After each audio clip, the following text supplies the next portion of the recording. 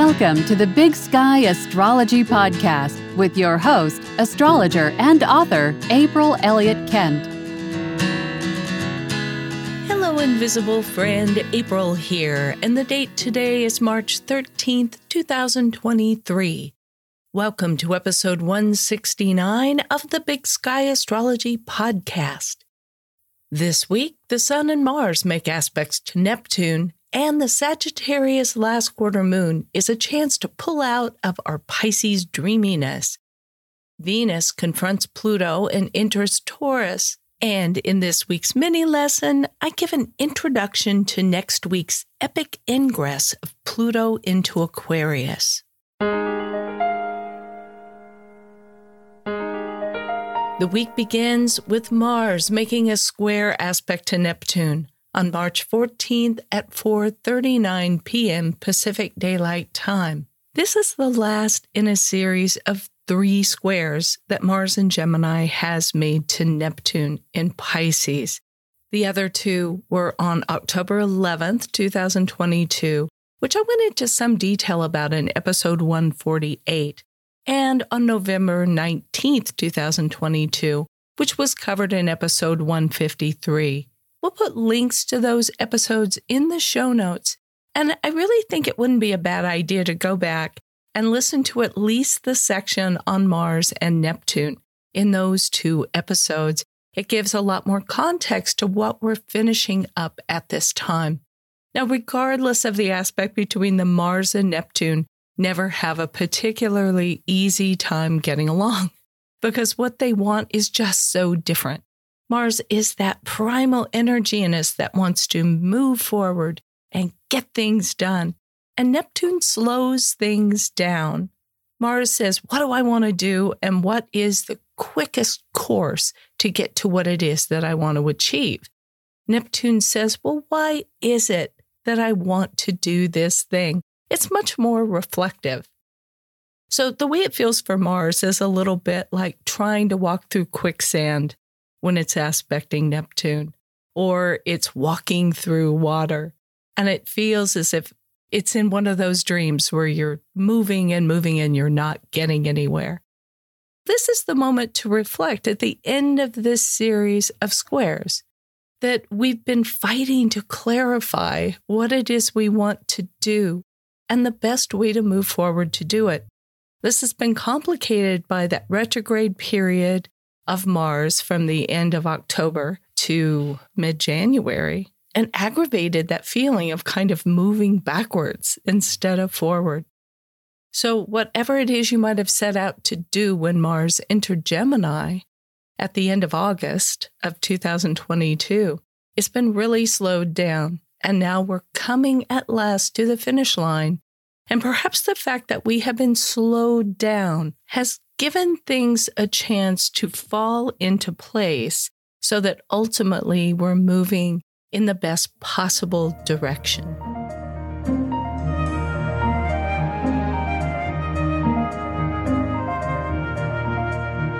Now for the moon report for the week of March 13th. And it begins with a last quarter moon in Sagittarius on March 14th at 7:08 p.m. Pacific Time.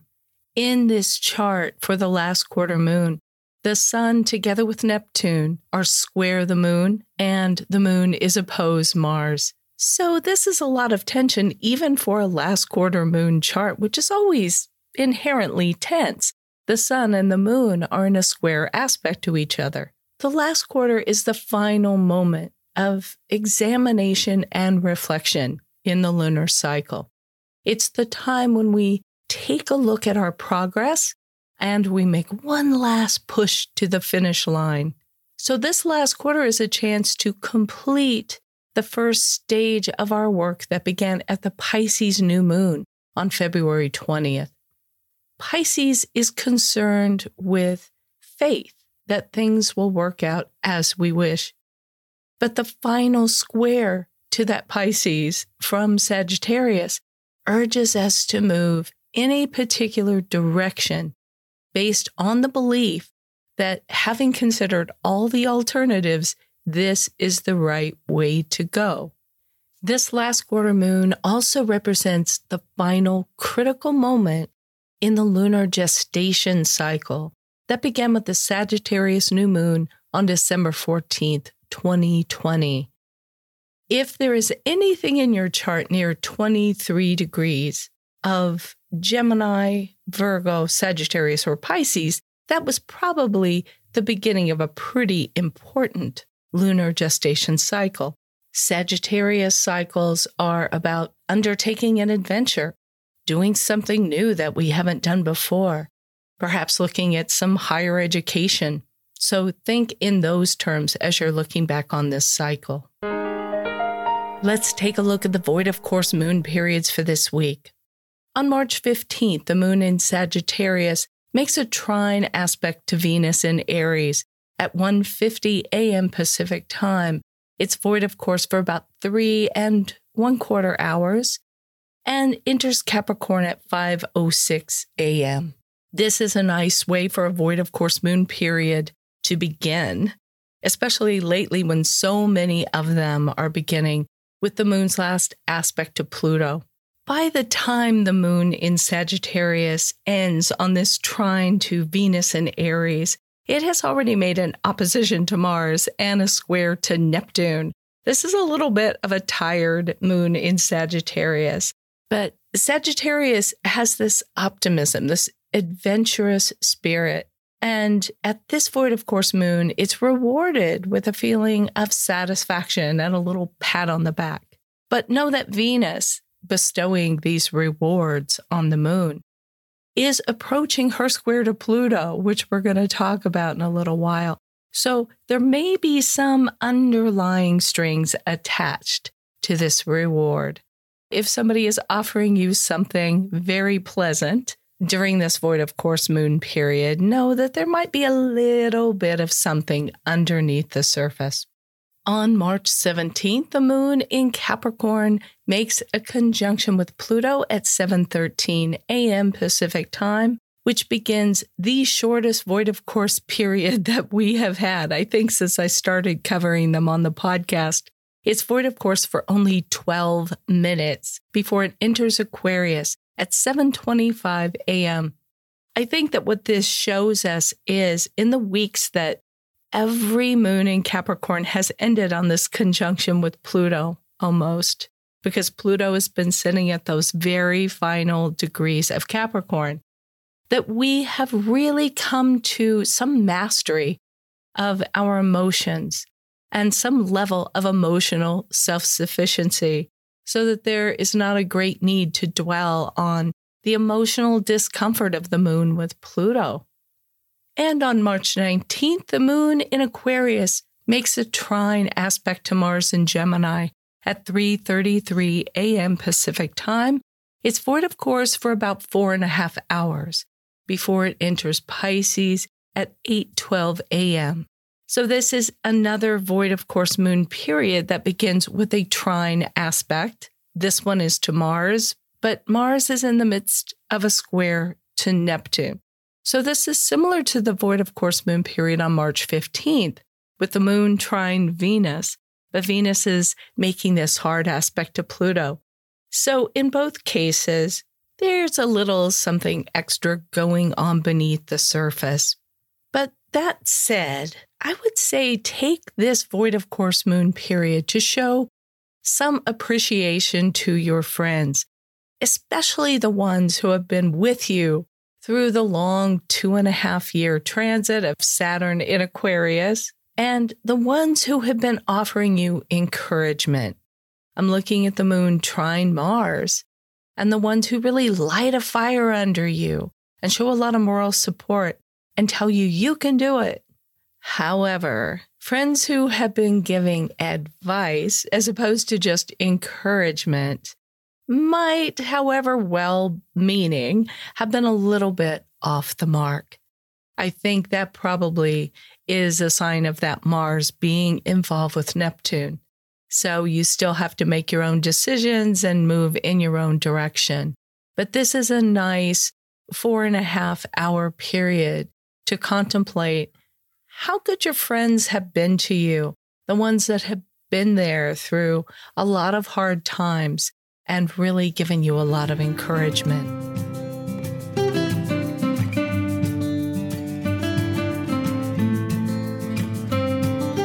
On March 15th at 4:39 p.m. Pacific Time, the Sun makes its annual conjunction with Neptune at 25 degrees and 6 minutes of Pisces. The next morning, March 16th at 10:13 a.m., Mercury makes a conjunction to Neptune. So I'm handling them together because the Sun and Mercury never are that far apart, so they make aspects to the same planet fairly close together.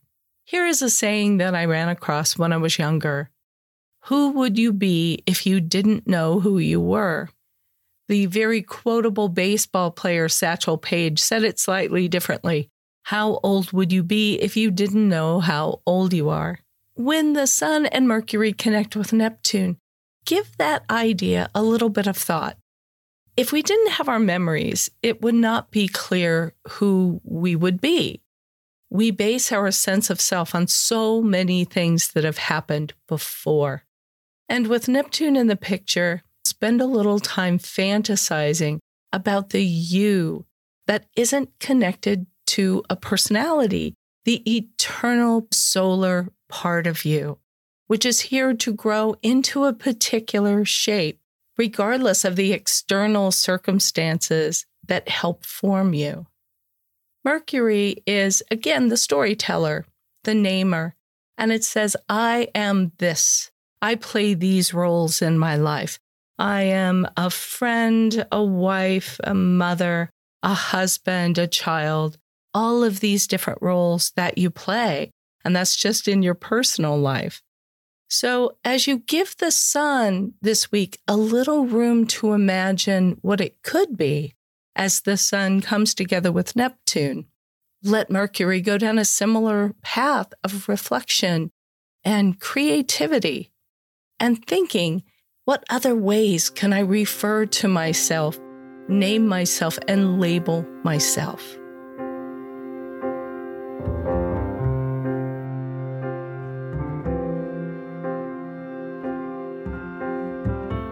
On March 16th at 11:09 a.m. Pacific Time, the Sun makes a square to Mars, and Mercury squares Mars later that evening at 9:48 p.m. Pacific Time. So on March 15th and then early on March 16th, we have this Neptune daydream of the Sun and Mercury in a conjunction with Neptune. And now the Sun in Pisces squares Mars, and it's like boiling water that's generating steam to get things done. Mercury follows up with a square of its own that evening. The Sabian symbol for the Sun at this square is a new moon that divides its influences. And this symbol always feels a little bit like moving in two directions at the same time, which actually both Pisces and Gemini really enjoy. But it can also mean that our attention is a little bit too divided to get something done. The Sun and Mercury are in a closing square to Mars and finishing up this long Mars in Gemini cycle with a chance to let go and to find peace and healing.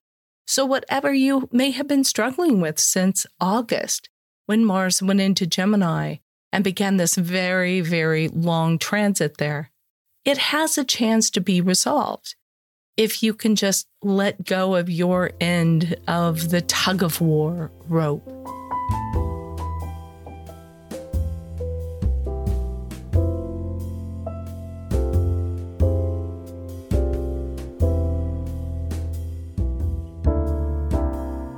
Venus squares Pluto on March 16th at 12:58 p.m. Pacific Time at 29 degrees and 52 minutes of Aries and Capricorn, a very intense combination. Venus square Pluto almost always describes some kind of obsession to get something that we desire.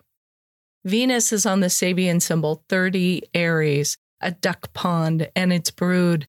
And that's a symbol that suggests there's enough for everybody. But the Sabian symbol for Pluto's degree at this square, which is 30 Capricorn, a secret business conference, does suggest that there are powerful forces that might control who gets what.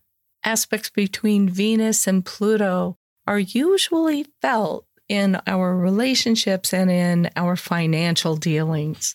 This can be a time when you're facing some financial difficulties or setbacks and having to figure out how to do more with less. It can be a time when you're feeling very intensely about trying to control how much money is coming in or how much money is going out. And when it comes to relationships, this can be one of those times when you're really trying to make something happen that just isn't flowing naturally. So setting your cap for somebody, it is Venus at the very last degree of Aries, which is extremely determined to get what it wants, whether it's really what's right for us or not. And that's often what we find when Venus comes together with Pluto, that we are denied the thing that we so desperately want, but usually for good reason when we look back on it.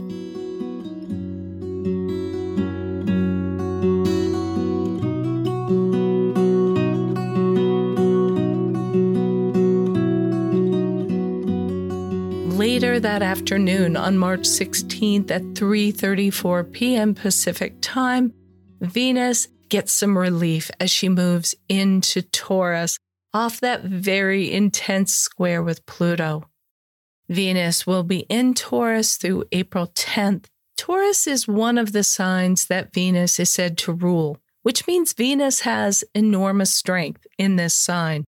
And what it is that we want in the coming few weeks while Venus is in Taurus can very often become ours through a process of trust and letting go of the need to control things. Venus in Taurus enjoys the simple pleasures of life, of the physical world, of being in a body. So this is a great transit for taking care of yourself physically and enjoying time in nature. It is a time to show care and respect for what we own. I remember Susie Orman in one of her books had this ritual of smoothing out all of the cash that she carried with her and arranging it by denomination and really caring for it. Because her feeling was, if you are showing respect for the money that you have, then more money will come your way. I don't know how you feel about that. I don't even really know how I feel about it, but I can tell you that I've done that with my cash ever since I heard her say that. So it's not a bad ritual, and it's a little signal to ourselves to be grateful for what we have and to take care of it. We live in a time when so many of the things that we own are temporary. They're not made to last. We don't so much live in a culture, at least here in the United States, of taking care of things, of resoling shoes instead of just throwing them out and getting new ones. A lot of the time, they weren't that great to begin with. So while Venus is in Taurus, see what you can do to take care of and appreciate all the things that are yours, and to enjoy the beautiful and simple pleasures of living in a body and on this planet.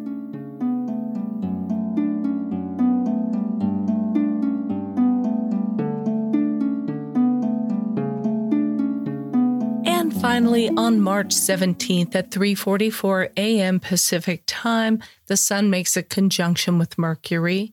This is on the heels of Mercury making a square to Mars the previous evening.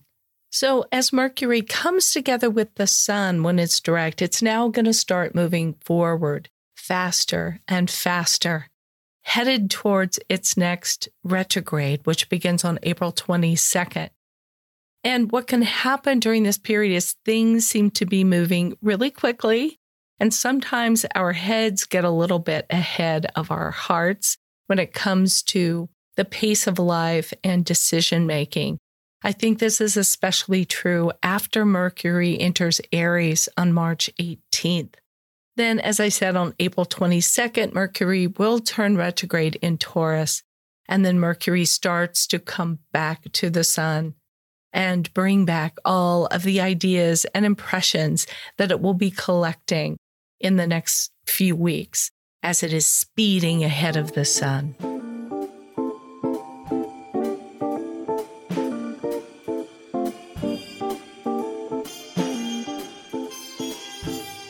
This is an extremely action-packed month in the big sky, with several important planets changing sign.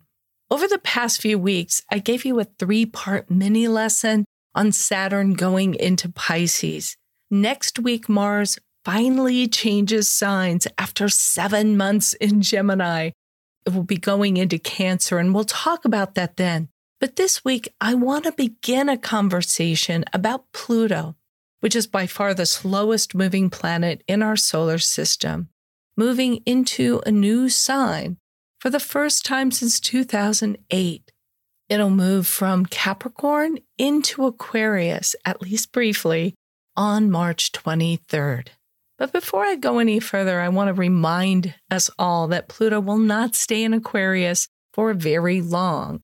It'll turn retrograde on May 1st, and it will back into the last degrees of Capricorn again on June 11th. Then, between January 20th and September 1st of 2024, it will spend a little more time in Aquarius, spend another brief period in Capricorn, before settling into Aquarius for good on November 19th, 2024. So whatever might come our way between late March and mid-June of this year, it's really just a preview of coming attractions.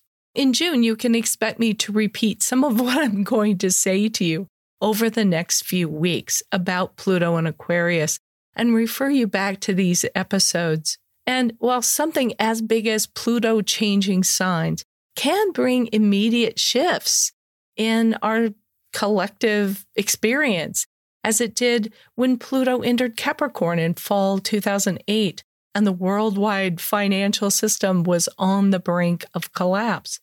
These shifts of big planets can often take some months to show us what they are actually going to be about. And I think that's part of this process of Pluto moving into a sign, backing out, moving back in, backing out, moving back in. It's one of these things that has to settle over a little bit of time. So by the time Pluto re-enters Aquarius in January of 2024, it'll be a good time to revisit some of these thoughts. Now, first, let me talk about this transit in the most general terms. Pluto is the planet that transforms whatever is unnecessary, unsound, or out of character. Over time, I think that matters related to Pluto's sign undergo what we'll call a rebirth. And that sounds very hopeful, and I think it is, but the process itself can be pretty unsettling. The years when Pluto was in Scorpio brought, among other things, the AIDS crisis and a huge shift in society in perceptions about sex, about gay rights, about public health. In the mid-1990s, Pluto in Sagittarius saw a surge in fundamentalist terrorism, Sagittarius being a sign that's associated with belief systems. And air transportation, which is often associated with Sagittarius, became the focus of these deadly episodes.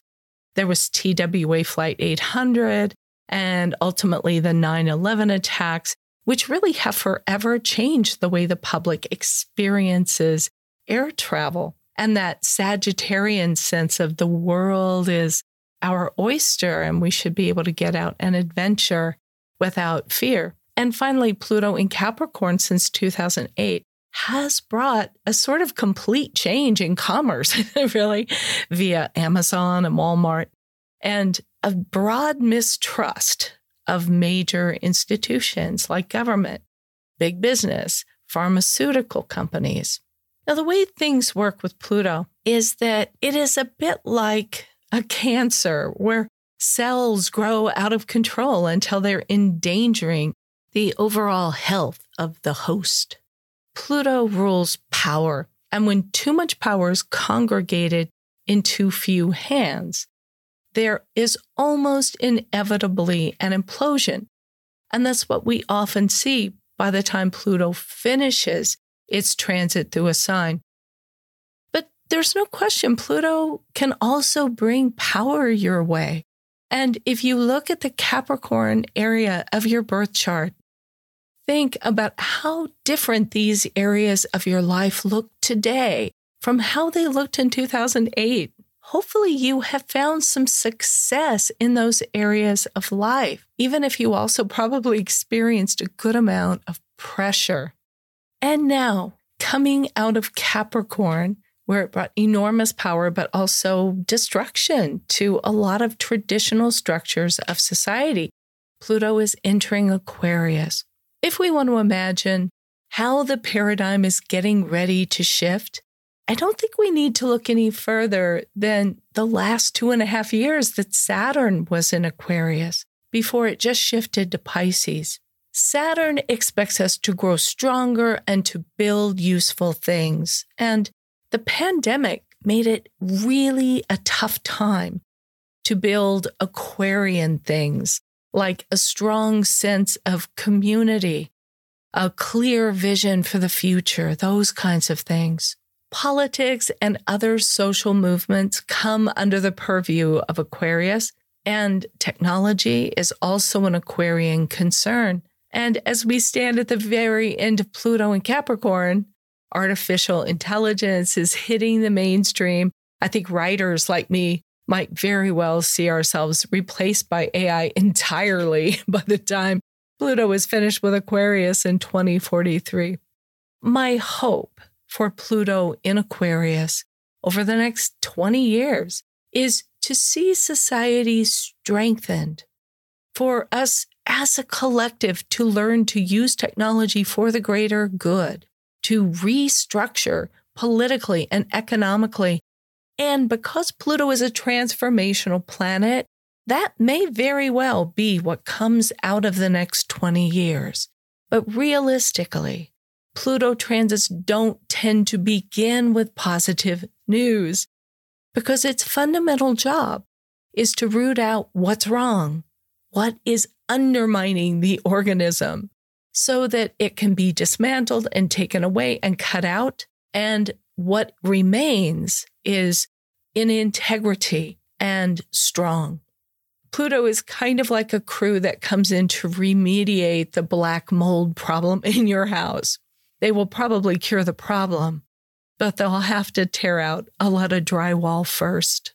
Over the next couple of episodes, I'll share some thoughts, as I did with Saturn moving into Pisces, about Pluto and Aquarius moving through the houses of the horoscope, and also in aspect to planets in the birth chart. I'll be returning in the month of April with listener questions. So if you have a question you would like me to answer on a future episode, consider leaving me a voicemail of 1 minute or less at speakpipe.com/Big Sky Astrology Podcast. I have many shy listeners that don't seem to want to leave messages, but I would love to have your voices with me on the podcast. Of course, you can always email me your question, april@bigskyastrology.com, and be sure to put podcast question in the subject line.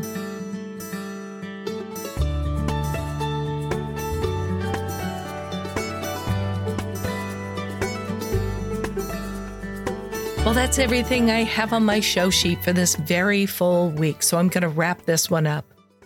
Thank you so much for listening to the Big Sky Astrology Podcast.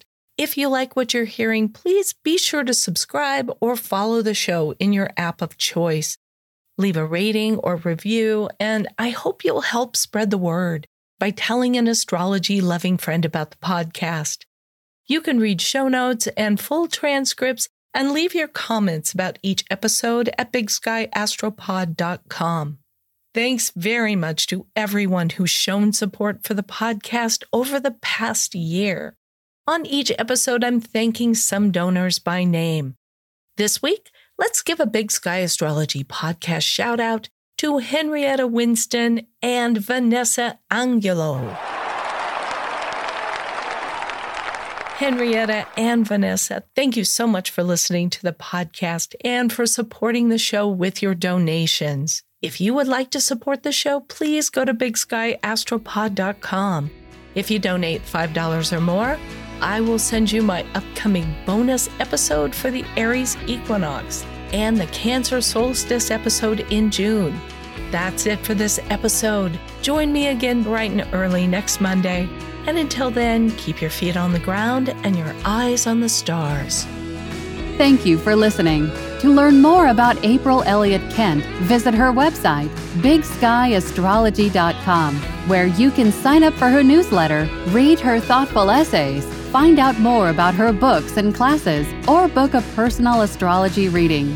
That's all for today. If you're enjoying the podcast, please take a moment to follow or subscribe to stay current with new episodes. And please leave a rating or review. You can follow Big Sky Astrology on Facebook or Twitter and Big Sky Astrology April on Instagram. Thanks again for being here, and we hope you'll join us next time.